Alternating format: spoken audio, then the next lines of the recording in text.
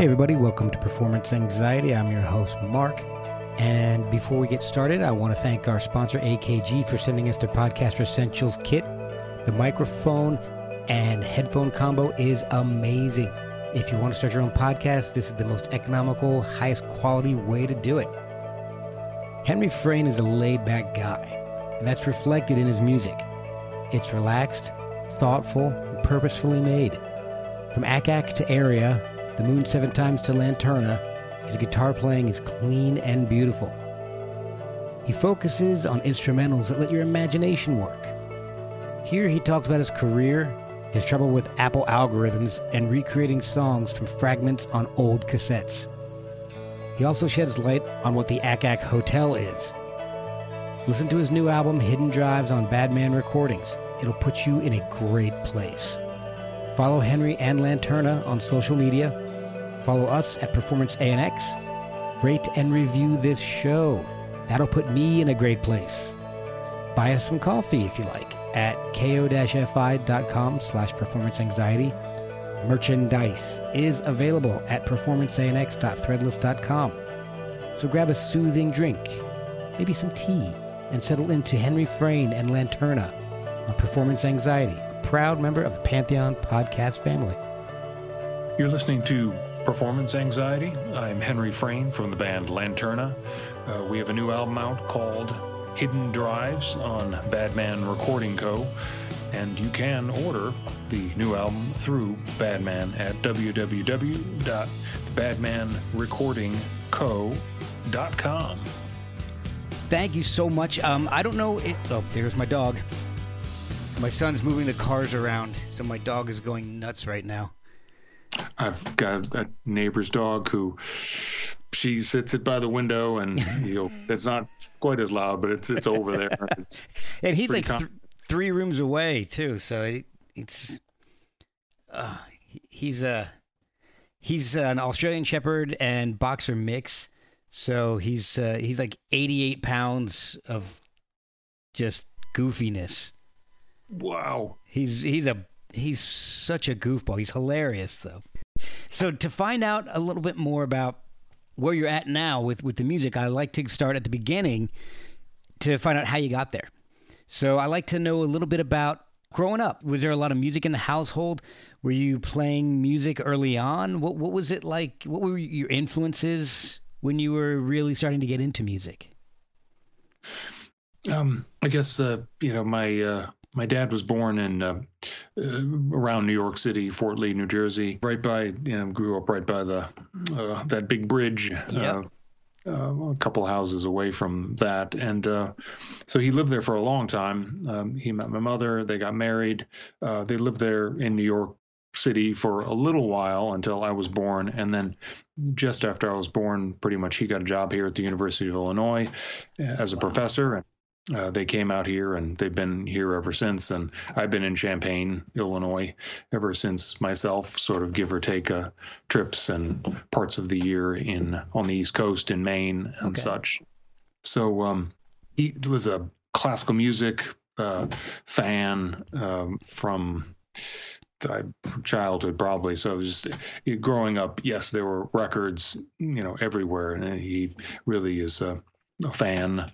And so he knew classical music, but I was just thinking about this the other day, sort of things like, we did go to see Yellow Submarine in the theaters when I was, a few years old. Oh, wow. And then a few years later, he or I at the Salvation Army, we must have grabbed a copy of the soundtrack for Yellow Submarine. So, I mean, he didn't always know, gee, what is Henry going to be interested in, right. Or my brother Patrick, but he did, kind of buy things that were like, hey, here's an important to me, Beatles, sort of half an album of some of their most interesting songs and such, and part one of the White Album on 8-track, and so just sort of until I could really sort of realize for myself that you could buy vinyl records, and there was. The stuff you heard on the radio, you didn't have to tape it on your little cassette player and get a good copy of it. Right. You could go somewhere and buy a pretty good copy of it if you had the money. So radio was very important, sort of pop radio, as well as sort of there was a local college station here and another sort of private pop rock station. So radio was a lot of what I was growing up with in the 70s. Were you taking music lessons as a kid? Did your parents get you into music, or was it something that you gravitated towards, playing music? Well, and not at first. There was violin lessons that didn't quite take, and then there were piano lessons, and we bought a piano, and the piano lessons really didn't go anywhere, and so there was that sort of the mid early teens when I just sort of had given up on that sort of stuff and didn't really think about music or playing music or that sort of moment with everyone, like, hey, I can do this, I can do podcasts, or I can be an accountant, or I can, I'm a musician, that's what I want to do. And so it really was a few years of starting to buy records of things like Boston or Foreigner or Starcastle, and then just suddenly once I really, in the fall of '78, once Boston's second album came out, they went on tour. Foreigner's second album came out, and they went on tour. Just a couple months apart, they came to the Assembly Hall here in Champaign, and it was just like that first Boston concert was just like, even though I was in, double C-section, and they'd sold behind the stage, so I was just like, wow, this is great. I got tickets behind the stage. What does that mean? I guess you'll be looking at the curtain behind the stage, or they took the curtain down.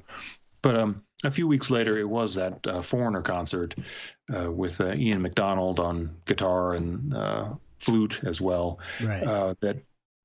Almost right after that, I was just like, I got to call the guitar store. I got to start taking guitar lessons. And so that a friend's dad had an acoustic guitar. That summer, a year, before that, I'd always been looking at it, and we'd gone to some music shops and looked at guitars. But it was really seeing a concert and just thinking, wow, an electric guitar would be really cool. When did you really decide to start playing with people? I mean, when did playing with bands really become an option for you, or something that you wanted to do? I was pretty soon after, within, almost just a year or so. A friend of mine who'd gone to another high school kind of across town, kind of linked up with him, and he just bought a Rogers drum kit, and we started listening to Cheap Trick and The Clash and Queen. And so that's when we really just started putting together, Tommy Shocker and the Deviates, and that was just, once we met Tommy and once the Deviates came together, it was just, there was no stopping us. We did that one show, and then New Year's Eve 1980, I think. Oh wow! We never played again, but that was sort of a starting point of some friends, and then I kind of moved on towards that, away from that. Sounds like it was a little punkier, poppier music than what you're doing now. So is that the case? Yeah, it was definitely, covers. But at that first, someone asked me a few weeks ago, what was your first song in that first band with Eric Stenzel and Tommy Shocker? I started to come up with this song called Ain't Got No Fiery, and Fiery was the name of a dog that my parents had. And it just, for some reason, the drummer Eric Stenzel said, Ain't Got No Fiery. And so that was sort of my first song that I started carrying around from one band to the next. Wow. We did actually play Ain't Got No Fiery in, me and a friend, Kevin Merfield, on bass, separately joined a band that would become known as Lodestone Destiny, a very heavy metal band. But when we joined them, they were just sort of playing Queen and Eric Clapton songs and things like that. But wow. So I did carry my song Ain't Got No Fiery to Lodestone Destiny, and finally last year of high school with that green double Yardbirds record, Greatest Hits in Hand. Oh, okay, yeah. And a TV a TV advertised double album called Wild Thing, which had every garage rock song you ever needed to have. Yeah. Senior year of high school, despite what was going on at the time, like new music, punk, new wave, just sort of completely immersed ourselves in the sound of the mid 60s and late 60s. And so the Syndicate we did have originals, we did a demo tape, but we also, did covers, and we were together for, about 2 years. Oh, wow. What are you going to do your first year out of high school? You're going to kind of play in a band that probably won't, make your life's fortune, but right. I found that out. And, so that led to Ack, which I'm trying to find. And here's the thing: I was looking up some of the bands that you're in, and Low Zone Destiny, Syndicate, Ack, Area. It's really hard to research a band called Area. You get all kinds of weird search results that have nothing to do with music. It helps to put in Lynn Canfield was the singer, or Henry Frayne. I played guitar. If you do search for Area and Lynn Canfield, it pops right up. But there was someone in Champaign who started a band called The Arms of Someone New with his friend Mel, and they formed a record company here in Champaign in the mid 80s to release their sort of studio duo albums. And they approached Ack and released our 2 singles vinyl in the mid 80s.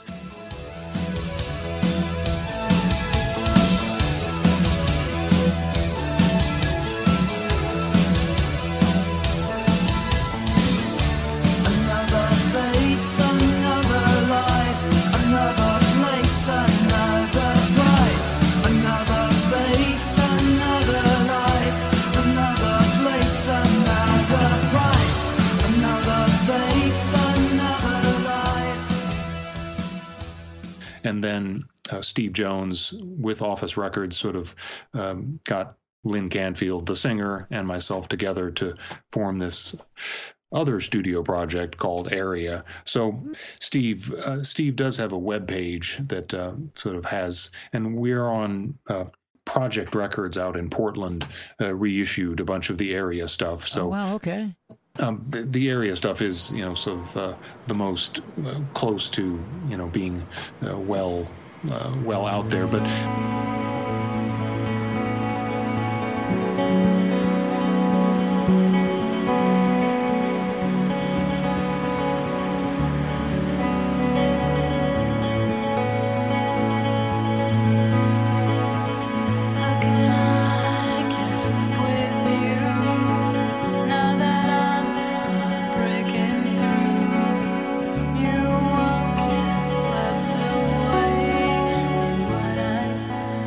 definitely, talking to Steve Jones from Area, Arms of Someone New, we have noticed that there was an Italian sort of prog rock band called Area, and of course Apple Music sort of just puts us all together. So you've got these sort of these albums from the 70s, and then the Area albums. I don't know if they'll ever untangle that.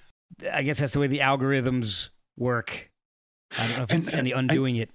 Yeah, I think if you approach them, I recently, there's an artist program for Apple Music, and I did approach them and said, yes, I'd like to claim the Lanterna page.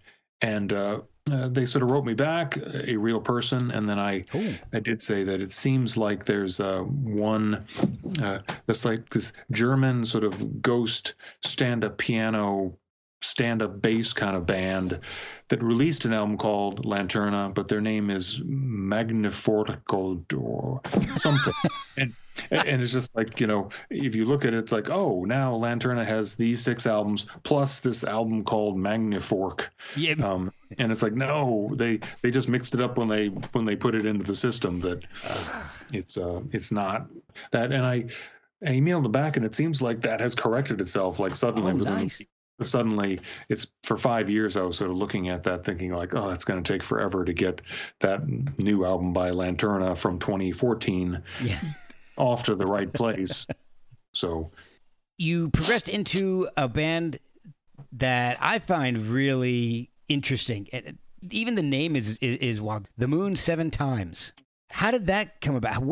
How did you come up with that name? First of all, that's a crazy name. Well, Lynn Canfield was singing an area with me and Steve Jones, keyboards and everything, recording, etc., record company. By the late 80s, we'd sort of were working on some new material, and with a drummer, Brendan Gamble, who was playing in a band called Poster Children at the time, and also a band called Stark at the time, all here in Champaign, everyone playing in a bunch of bands. I'm familiar with Poster Children. I think I have them on a compilation of some sort. The Poster Children really, got out there, recorded with Steve Albini, and did one of their albums was called Flower Plower, which had one half by Steve Albini and one half by another producer. And Brendan Gamble played on that, I think, the Steve Albini side, if I'm not mistaken.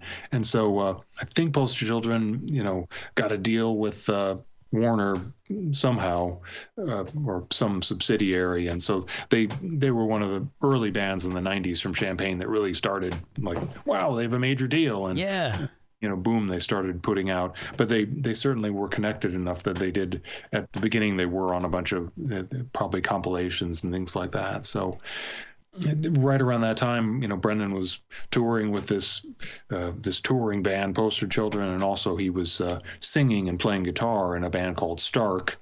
And I would go to see Brendan's band Stark here in town at Tritos, and at that point they were opening for this band called Smashing Pumpkins. Just a couple times within a few month period before they kind of took off. Yeah. So really interesting to see, some of my friends playing, opening for some of these bands. And so Brendan and I were sort of jamming in the basement, coming up with some songs, and we would give the tapes to the singer, Lynn Canfield, and she would write lyrics. And so before we knew it, we sort of had enough songs for an album.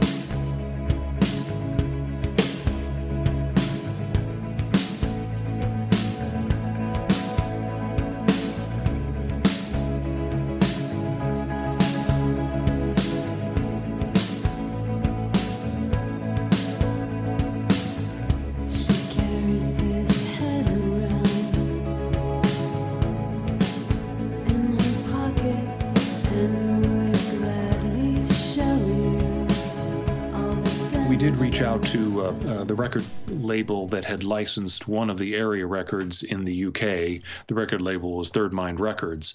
And so this is, a year later, we sort of sent him a few songs from this new project, and Gary at Third Mind Records said, yes, let's do a record, let's go. And so the name of the band, we started thinking of names of the band. I think we did decide on Cobalt. And so, the contracts were going to be drawn up, the contracts were going to be on their way. And he looked in a catalog and found the Subway Antler distribution catalog. There was a band from Belgium called Cobalt that had released one 12-inch. We got to come up with the contracts are ready. We need to come up with a name. So somehow the book, the Golden Bow, opened up, and someone saw a sentence, and just The Moon Seven Times was it. Wow. So, I like that. I mean, people putting their fingers in books probably happens all the time. With Ak-Ak, I think it was the guitarist, Tim Stevens, who just started looking through the dictionary and got as far as Ak-Ak, and was like, yes, that's the name of the band. Well, all right. So was this a full-time gig at this point, music, or were you working and just doing it as for fun and extra gig money, or just having something to do? It was definitely just a a thing I really was excited about. Obviously, I was making my way through college slowly.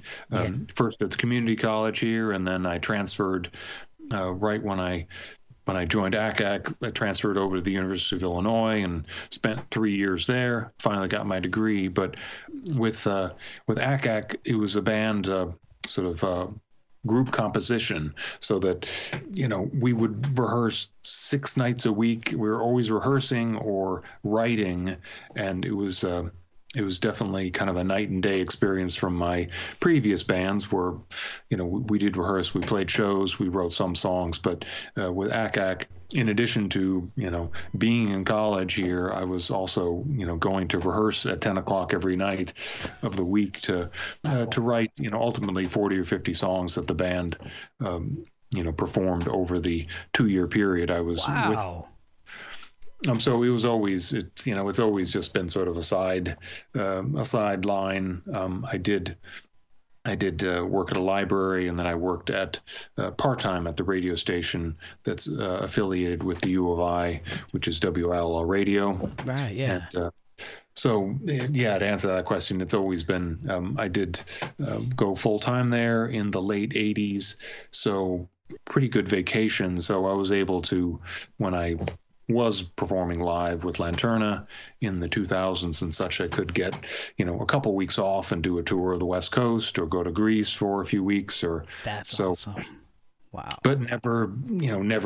I know people who sort of had that, like, now we have a tour bus, now we're just doing this, It's all, everything's paid for, or hopefully paid for the next couple of months.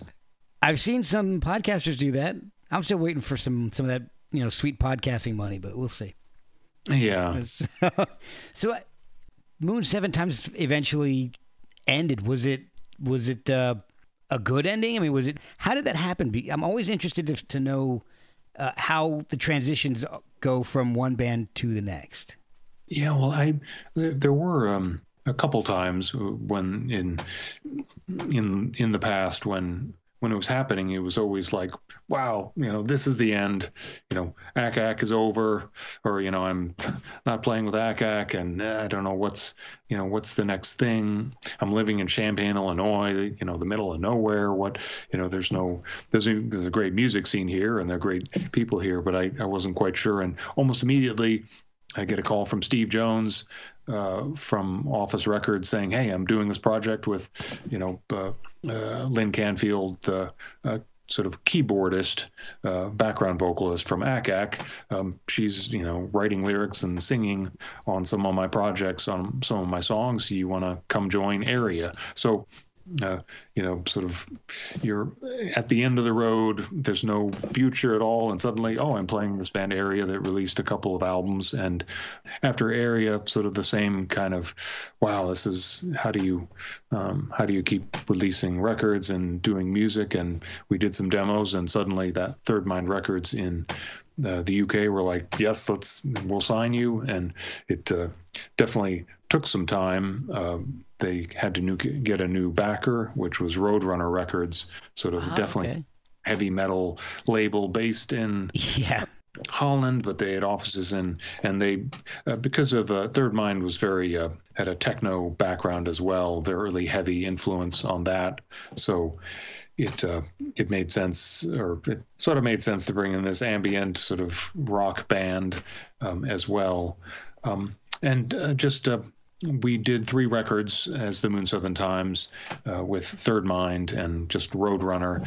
And, it took us a couple of years to record the third one. They put it out, they gave it a couple of months, and then they were like, well, okay, this is not going to work. And so it was sort of getting dropped by that, to answer your question, if you're interested, it's the sort of losing the record deal is kind of like, well, I guess this is kind of, we tried it for 7 years, and now it's kind of the time to kind of do other things. So definitely Lynn Canfield and Brendan Gamble recorded an album called As Shotgun Wedding, and a beautiful collection of songs.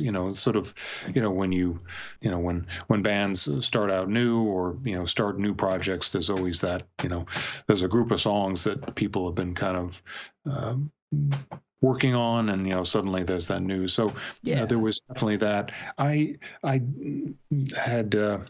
Ironically, as Moon Seven Times was starting, I also had a batch of songs that I kind of just wanted to do some instrumental or some longer form songs. So I did ask Brendan Gamble, the drummer from the Moon Seven Times, like, hey, can we do this sort of side project type recording? And I just want to fill up a 90-minute cassette, and I want to do a photo booklet and a box. And I was thinking of calling it Lanterna. And so we, about May 1991, was it 30 years ago? Yeah. Is that right? God. Brendan and I got together in, living room of the place where he was living and rehearsing with his another band, Stark in that case, and recorded what would become the first Lanterna album, which I really wouldn't do a second album for about 10 years. So it really... Yeah, I saw that.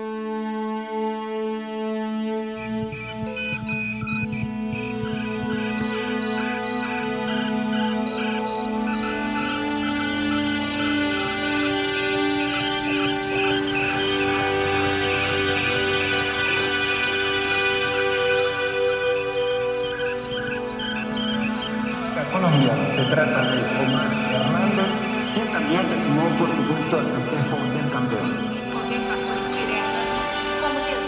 What I really like, I was going back and I was listening to Moon Seven Times, and it's really cool. I mean, you've got some this great atmospheric guitar work going. Songs like Through the Roses, Straw Donkey, My Game. There's a great atmosphere. Your paper and the coffee you bought, mistaking the silence for a powerful pause. I leaned on your window a little too much, my back to the hallway that ran between us.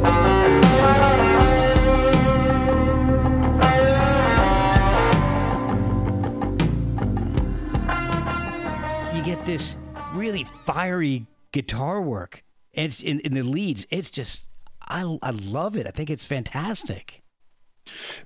It was definitely the Moon Seven Times project kind of grew from just the first batch of songs that Brendan Gamble and I, were working on the music, and then working with Lynn Canfield to sing and write lyrics. That first batch of songs, we kind of recorded it, and then the album didn't come out for about 3 years. So in that time, we were also, writing a bunch of new songs and waiting, like, when can we do that second album? Right. And in that time, Brendan Gamble, who was singing, lead and playing rhythm guitar and bass in a band called Stark, which he was in at the time as well. Mm-hmm. He obviously had his own studio, did his own demos, and so by the time the second Moon Seven Times record, came about, we had a whole collection of songs that we kind of had ready to go, and actually songs that were ready for the third album as well. So, wow. When you mention Ack rehearsed in sort of a really narrow railway hotel near the railroad tracks here in Champaign. Oh, wow. And it sort of became known as the Ack Hotel because there were so many bands playing, and so many bands that members of Ack were playing in other bands that were just down the hall or upstairs. And so it was kind of a rehearsal studio, but it was a place where people tried to live as well. And so, oh my gosh. Even though My Game, came out on the second Moon Seven Times record in 1994, that had been recorded on Brendan's, Tascam 8-track machine when he was still living back at the Ack Hotel, and it was one of those songs like he did a mix of it, and Lynn sang on it. It's got some percussion. Brendan Gamble, of course, plays the lead guitar part on it, all the synthesizers. So Brendan's guitar style and technique is definitely all over the 7=49 and Through the Roses. Jay Bennett from Titanic Love Affair and Wilco played lead guitar on Through the Roses, you mentioned. Oh, wow. So if you're, need to be clear that, there were other guitarists playing on Moon Seven Times. I was generally doing some, I was just, a rhythm guitarist, echoey rhythm guitar, and sort of sometimes did some of the fancy stuff, but generally it was, we had other people kind of pitching in for that. We'll be right back after a word from our sponsors. During Moon Seven Times, you start, as you mentioned, working on some other material that you've just kind of put aside, that it becomes the first Lanterna album. And that kept getting re-released for a while. Didn't it? It came out as a cassette box set for a while the first time, and then it was vinyl, and then it came out a couple times on CD. It was re-released a few times. So there was a gap between the first and the second album, but the first album just kept getting re-released, if I'm reading everything correctly. Certainly. And I mean, I was, in the Moon Seven Times, so I really wasn't recording a new record for Lanterna, and I was happy just to kind of put out that limited edition of 400 booklet boxes, cassettes. Wow. And someone in Greece, in those days you got letters from people, and someone had wrote to Lanterna from Greece, a record label called Elfish, and they did, they wanted to put together a Lanterna vinyl, and, it was a big deal to sort of compile it, do the artwork here, send over these big boards to Greece, and they did about 500. The label sort of closed up shop soon after, so it's pretty rare. The guy who, one of the partners in Elfish, we did connect a few years ago, and he sent me a picture of, like 12 records sitting on a chair at his dad's place. And he's like, someday when you come, or, I think sending records like that, I think customs would just say, oh, these must be contraband, or these must be rare records. So let's, throw them in the trash or something.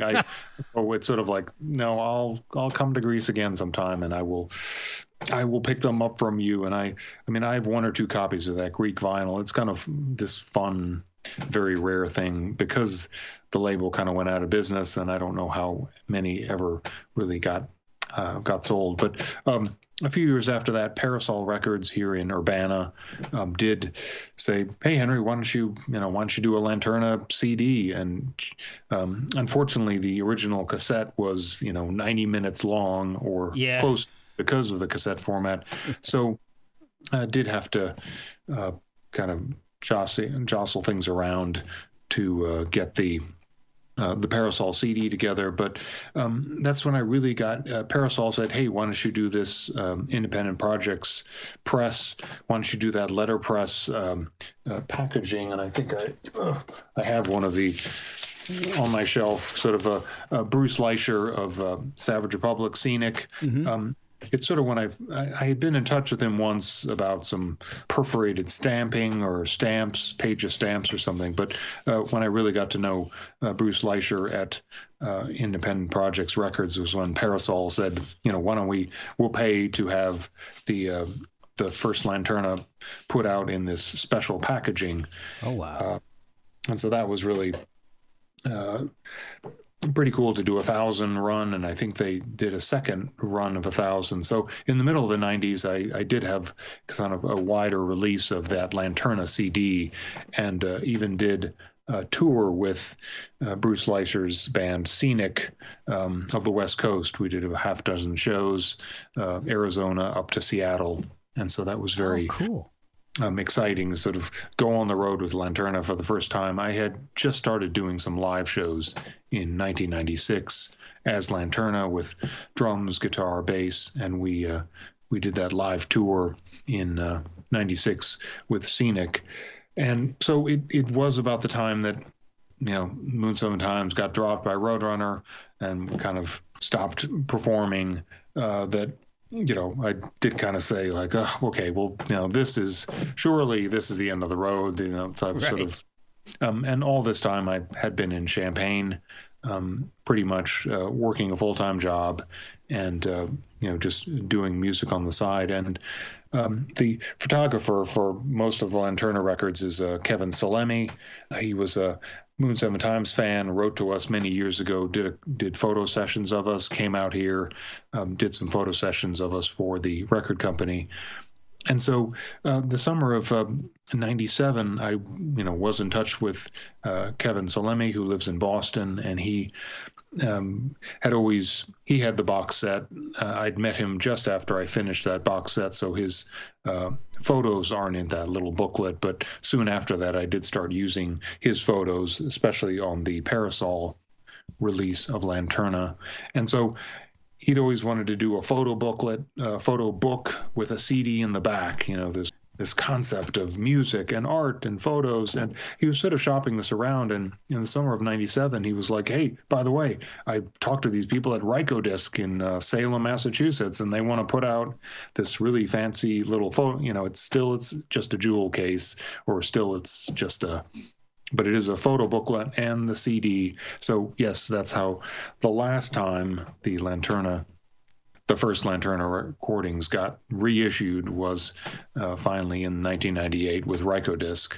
And that was sort of an even a little bit bigger distribution, and definitely kind of, I did some touring around that 1998 release. And you mentioned the photographer, and that's one of the things I love is the imagery with the Lanterna album. It's the photography, the artwork on the covers, and they're just beautiful.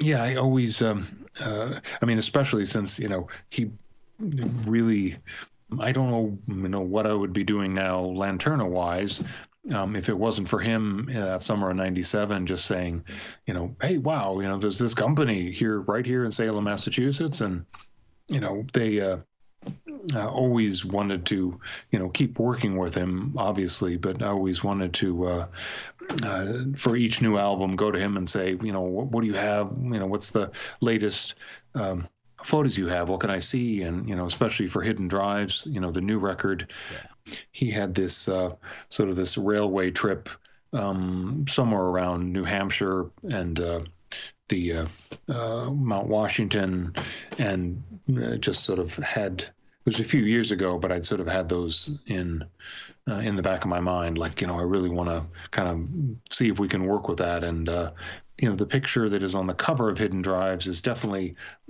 Kevin Salemi really loves to take. He used to have this. It was an old cheap camera that had a certain aspect, but he would do triptychs, so there would sort of be long boxes. And some of the photos in the booklet for Hidden Drives are definitely these triptychs. But the front cover was part of a triptych, but Bruce Leischer really wanted to just use a full frame shot for the front and back. And we kind of zoomed in on that, the top of the train, coming up to a bridge. And I love it. The texture of it. I love it. That's one of the things that always draws me to an album is the visual aspect of it. So there was a 9-year gap or so between the first and the second album. What got you back into writing for Lanterna? I'm pretty sure that, songs existed from, Moon Seven Times had been going for about a year before I got together with Brendan to start on these first Lanterna recordings. But, there were a bunch of songs that sort of, were always just like, well, that's, I'm going to set that one aside because that's just kind of a, that's not quite a really tight pop song. Or, there were a bunch of things that I had sort of thought like, okay, I really, I do need to think about doing a second Lanterna record. And so I think, I was only signed to Rykodisc for, a year, if that.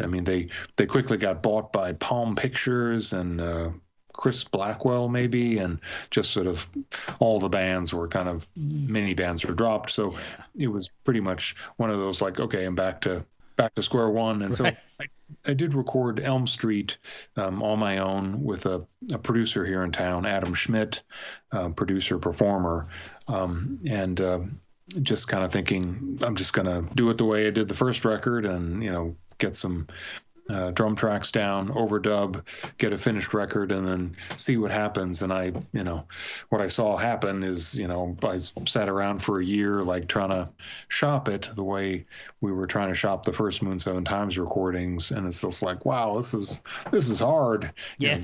No, record companies really aren't going to jump at an instrumental project, or it's just it's hard to know until you just like boom. Someone in Pittsburgh, I think, who Moon Seven Times had met on one of our promotional trips, was in touch with him, and he said, hey, there's this guy, Badman Recording Company, he's out in San Francisco, and he put out this shanty project with a compilation with a bunch of bands. It's really cool. And so somehow I got in touch with Dylan at Badman, and somehow we just kept doing records together until the present day. So That's it was awesome. really those couple of doors, completely shut, end of the rail, tracks run out, and then suddenly, something does happen. So yeah, a relationship that's lasted decades. That's wonderful. Yeah. I like the fact that the albums are subtle. There's a beautiful subtlety to every single one of your albums, and I love it. I was listening to each of the albums, and there's a lot of different elements in each of the albums. I mean, every album has so many different elements. There's some prog in it, there's some jazz, there's some shoegaze, there's rock, there's even some country. Like Summer Break. That's a great song.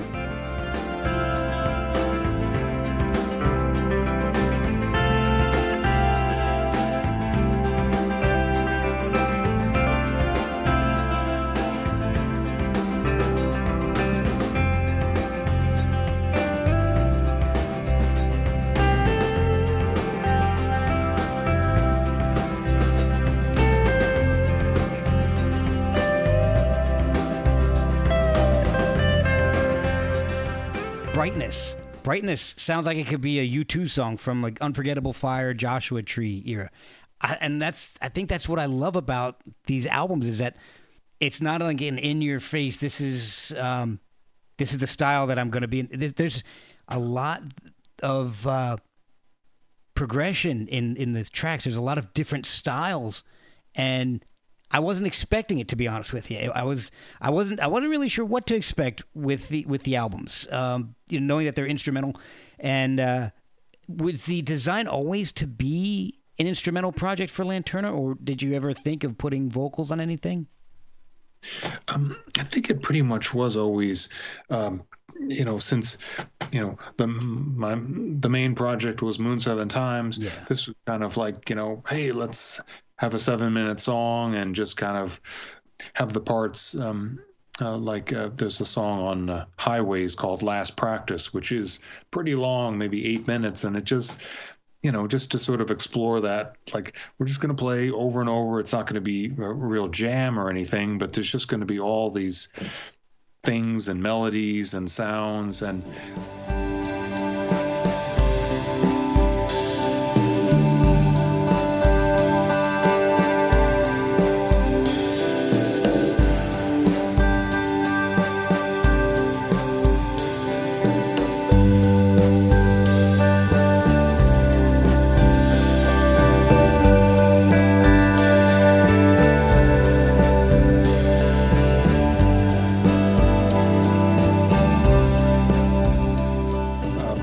I guess it always was meant to, mostly be instrumental. And okay.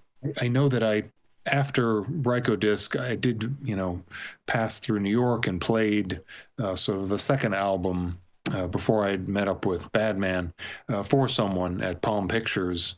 And, they listened to one song and, shut it off and said, you just have to get lyrics on this, because you just can't There's nothing, and I think I had a feeling that, before I walked into the office that was, it's like, okay, play one song, then turn it off, and then tell him he really has to come up with lyrics for these songs. And I just said, yeah, but I mean, that's what I like doing. It's like, yeah, whatever. I mean, it's not Palm Pictures material. So I did have, if it really would have, I mean, I have had that suggested before, like, your songs really do need to have, you should, I hear lyrics when I listen to your music. Oh, well, I mean, I disagree, because I really like being able to put the album on and just listen to it, not worry about lyrics. And what I mean by that is you never know what you're going to get with lyrics. This is an album that I'm comfortable putting with any of them, but the new one, I'm comfortable putting on for anybody. Like, if my kids are home, I can play it. I don't have to worry about bad, filthy language, or I can play it when my friends come over, when my parents come over. It's just a great album to sit down and just relax to. It's so nice to have an album that you can just put on, sit down, have a drink, and not worry about stuff. I mean, I'm someone who I have written a few lyrics in my life. Steve Jones, for one song, thought it'd be fun if he wrote a verse and I wrote a verse, and Lynn Canfield wrote a verse, and there are a couple of lines of something on the first Lanterna record on a song called Passage.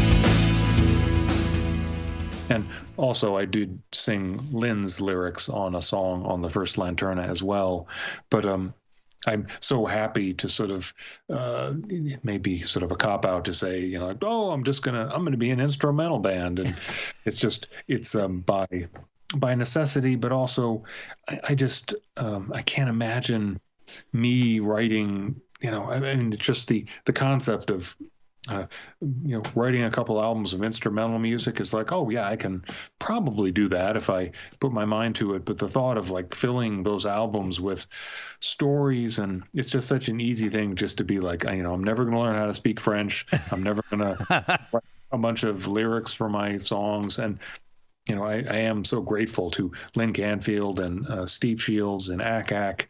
I mean, just that was their thing, to write these stories and lyrics, and it does add a dimension to the the basic idea of writing music that sort of brings things to mind, which is what Lanterna does, I hope. But also in Moon Seven Times or Ack, there's also that.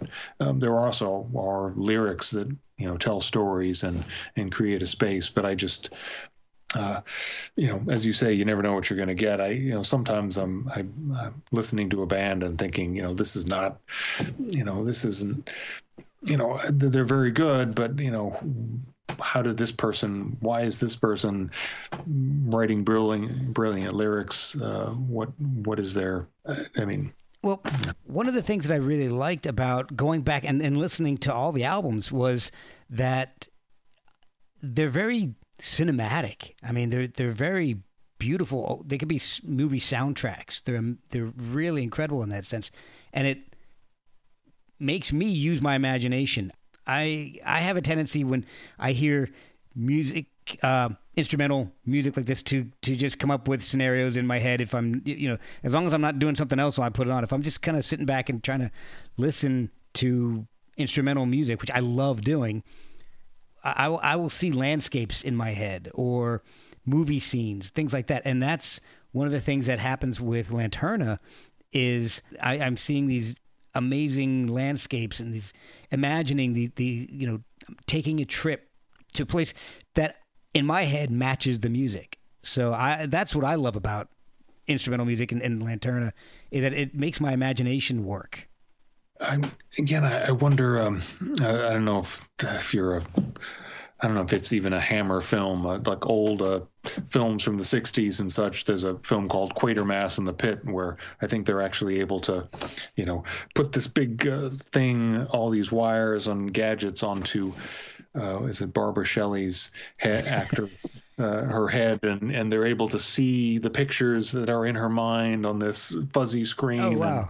And, it'd be interesting because when I am in the studio listening, overdubbing, a pretty meticulous process of kind of adding things when I'm working with Mike Brosco, the producer, so that if I was to stop myself and say, well, what do you think of every time you listen to Hidden Drives or Redwoods or, I'd have to stop myself and say, wow, I've never, I think of it. And so it'd be interesting to see, what comes to mind for you. And that very interesting to find out that, yes, there are other people who do go on their own journeys with the music, and it is just a starting point. The title is somewhat of a starting point. And as I've said a couple times before, just the title, that's hard enough for me, but I do enjoy that. It is fun to see, a finally decide on, okay, these are the 10 song titles. And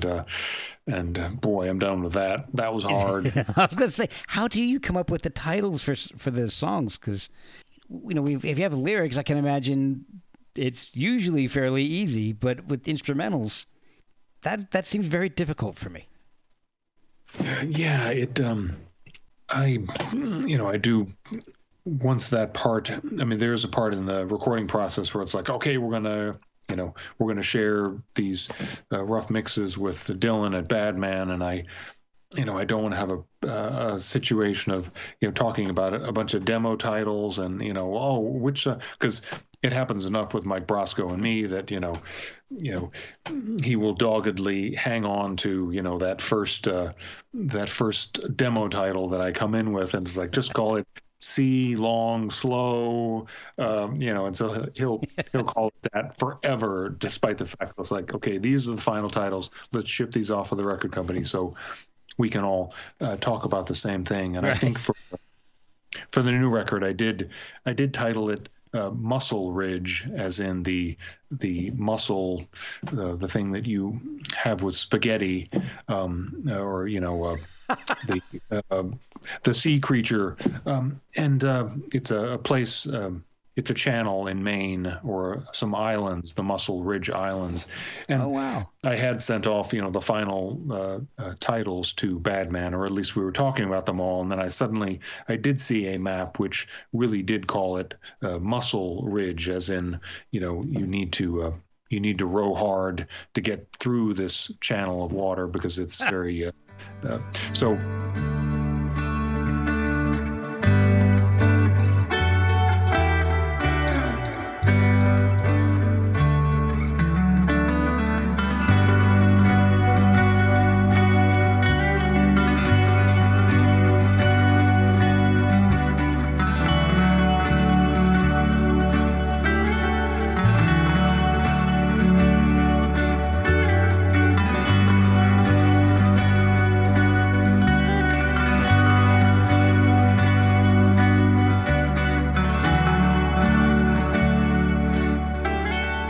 So the new album, to me, it sounds like it's almost like post-rock that's grown up.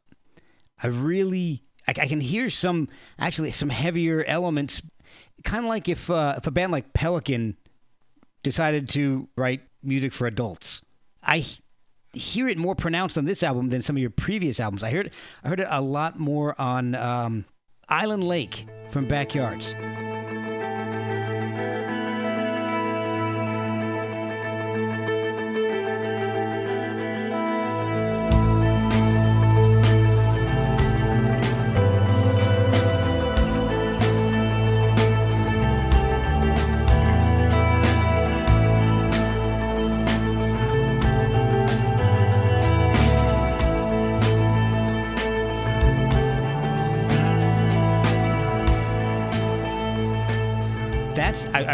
that's really the first time I hear the sound that I'm trying to describe, and I'm not doing a very good job of it, but the sound of Island Lake from Backyards, I hear it a lot more in Hidden Drives than I do in your earlier work, and it's almost a heavier sound, not like a distorted or it's just it almost sounds like post rock, like a Pelican or Grails or a band like that, and I really think that's incredibly interesting. Yeah, I suppose that Island Lake is one of those songs that sort of probably went back some years and was just was distinctive enough, and I had recordings of it. But you mentioned the Moon Seven Times song "Straw Donkeys," yes, which is that sort of a plucked delay with drums, and it. I think that Island Lake was a similar type of song that very self-contained, because I could, even though I had bought some bass pedals that helped with writing, because I could just play the bass parts on the pedals, but Island Lake definitely has that, I can pretty much do some of those moves in the bass parts as well as the high parts.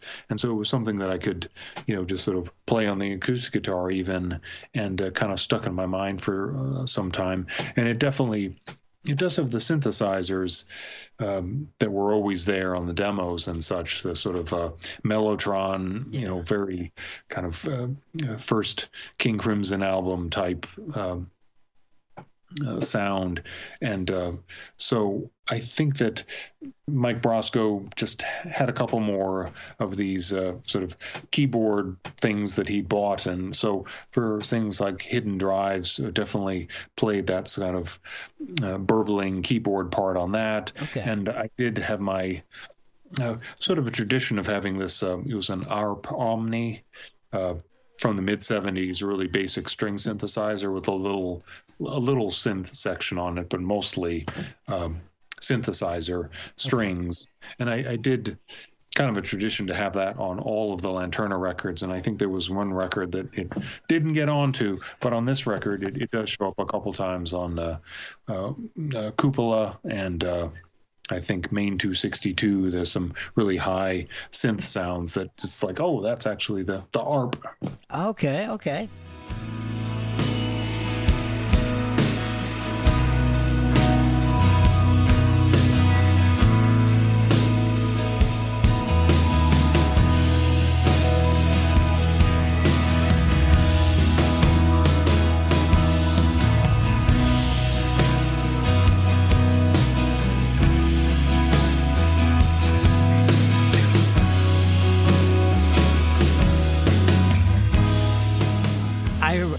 That Chagrin Boulevard was just a fragment of a song at the end of a cassette tape, and you kind of had to recreate it from memory. Is that right?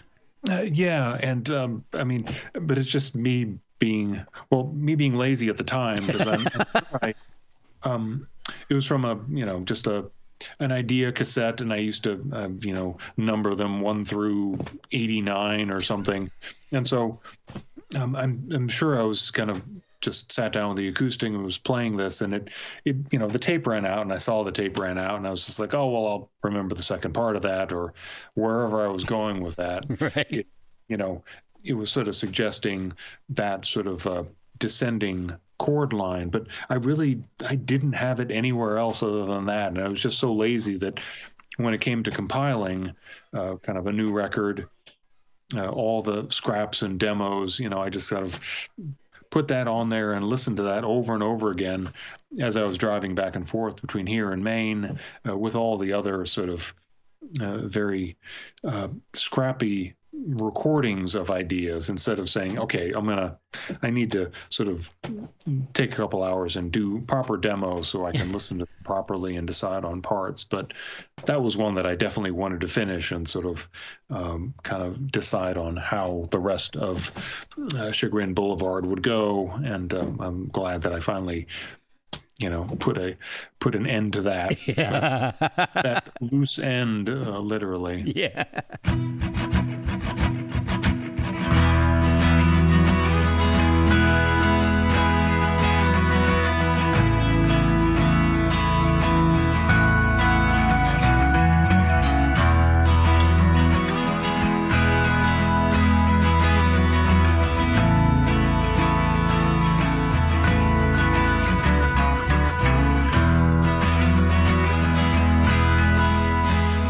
So that my favorite song on the album, Redwoods, wasn't originally going to have drums on it.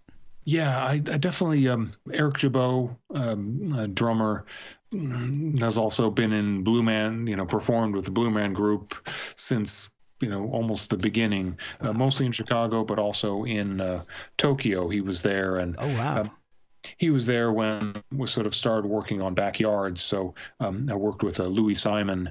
Mike Brosco, my producer's friend, came in from Idaho and did drums for the Backyards album. But Eric was back from Japan for Hidden Drives, and I'd started recording keeper guitar tracks to a click track for some of the songs, like Hidden Drives or Redwoods. So there was definitely a sort of the guitar tracks that you hear were already there just to a click track. And I kind of thought, let's just get started, and then when we can work everything out, we'll have Eric come down and cut the drums to a click track with the actual kind of echoey guitars and such on some of the songs. Okay. So I pretty much probably just told him, these 5 songs, definitely Hidden Drives, the 5 songs that have drums. And he only came down for a day and a half, and we, cut everything pretty quickly. But he definitely said, I was listening to it, and I think, maybe I could come up with something. And so it was like really, so well, let me play, what I have. And so Mike Brosco pressed play and record, and just like, the guitar is sort of building and building. He's playing some cymbals, and then he comes in, and it was just like, wow, that's really, really great. So it was a nice, it was good to have. Yeah. I think on the previous record, Backyards, I think, every track has drums. And for the previous records, I think I'd actually worked, had actually some songs that did not have drums, so that it wasn't quite all so much, completely a rock record. There were some more ambient spaces and such. So I, without really thinking about it, Backyards definitely was a very drum-oriented record. But for Hidden Drives, definitely wanted a few tracks. And also just when you're, just a stereo mix can only highlight so much, and there's always a couple of small parts that sound so great when you cut them. It's like, oh, this is going to be great. You listen to them loud as you're cutting them, and then suddenly they kind of become all part of the big picture. And so I specifically said to Dylan at Badman and to Mike Brosco, let's do mixes of the drum songs, without the drums or with some, just so maybe you can see some of those extra parts on. And so that's why there are those extra five, I think, mixes. Yes. That definitely has Redwoods. And, it was a way to say to Mike Brosco, just make it sound different and add some things. Mike Brosco is always grabbing my sort of guitar tails, or a note here and a note there, and then putting it through all sorts of experimental kind of plugins and things like that. So there is a wide field of ambience that he is able to create around some of these songs. Is there, or are there plans to play this live when it's possible? And do you, even with the other albums, when you play live, are you putting a band together, or are you doing it just you and a drummer? Definitely in the past, the best scenario is a bass player, a guitarist, and a drummer, or even another guitarist. Brian Crum from Chicago sometimes plays with me. But and when I went to Greece, I did take Nick McCree on bass guitar and Eric Jabot on drums. But other times I hooked up with some friends in Greece to then just show up myself. We rehearsed a couple times, and that worked out pretty well as well. I have been playing the bass pedals, so for the last record, Eric and I did go to the East Coast, and we did play a couple of shows with just drummer, guitarist, and me playing the bass parts. And it's challenging, but it's very simple, and it kind of, it's nice to just have 2 people on stage with that sort of sound. Yeah. What kind of gear do you use when you play live? Do you have to use a lot of looping or samples to create the lushness of the albums? No, I pretty much just play the parts and hope that I can play the rhythm parts in the low areas and then have hanging notes in the upper areas and play melodies and work around the bass pedals as well. So, wow. A song like Island Lake, I'm able to. There's some pretty quick moves. I mean, I'm no John Paul Jones playing bass pedals and the piano parts for the ocean, right. But Island Lake does have that sort of a couple notes played pretty quickly, and is able to work out things with Eric so that we were able to do a pretty good dramatic version of that song, kind of heavy feel. And so I'm hoping to try and do that again. I've kept you for over an hour, and thank you so much for all your time. Where can people pick up the album? How can they order it? And what kind of formats is it coming out on? It's coming out on CD. Badman's also doing the vinyl and is download. Badman has pre-ordering on their website, and it's just www.badmanrecordingco.com, and so that's the best place to go. Order it directly from the source, but there's definitely all sorts of other sites that that it is showing up on. So, do you have a social media presence where people can follow you to see what's going on if things open up and you can't get out and play live, or any other news? There's a Lanterna Facebook, page, and there's a Lanterna website where post some of the video trailers for the album, but also the videographer Ben Geyer, who's in a band called Sleep Out. He's a drummer up in Chicago, actually, but he also does these fantastic videos. He has we have the first video up on YouTube and on the Lanterna page for Hidden Drives, and it's his floating camera sort of he finds old houses out in the Midwest somewhere, some really stark imagery and just wonderful stuff. And so you can see that definitely on the YouTube page for Badman, or for Lanterna, or the Lanterna website, which is just lanterna.tv. I do have one more question for you. I can't believe I forgot to ask you this. How did you come up with the name Lanterna? Sure. Yeah, I was about to move from Moon Seven Times name to Lanterna name.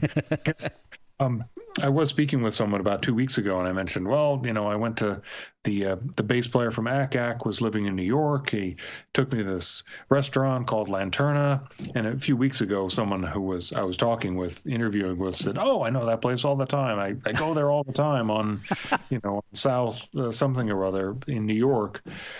And so I guess it was. I do remember, taking the card from the restaurant with Lanterna and thinking, that's pretty cool. That's one word.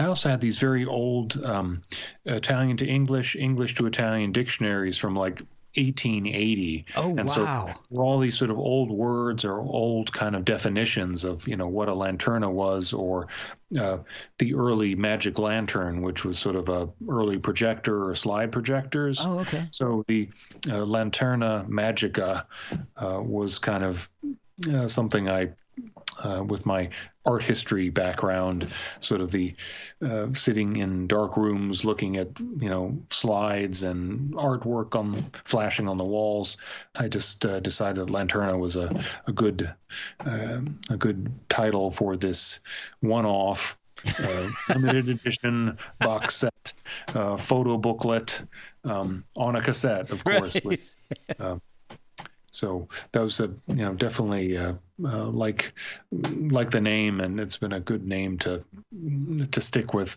Choosing band names, as you may know or have talked to people who have tried to choose band names in the past, it's really a tough thing. It's you almost have to just make up words at this point. But nowadays you can definitely, all you have to do is kind of go and start searching for it and find out, oh yeah, there's another 10 bands who have the same name. Oh yeah. The internet has helped and hurt. Henry, thank you so much for your time. I really do appreciate it. It's been wonderful chatting with you, and I really do enjoy listening to the music. The new album is really wonderful. Well, thank you. It's been great to talk to you.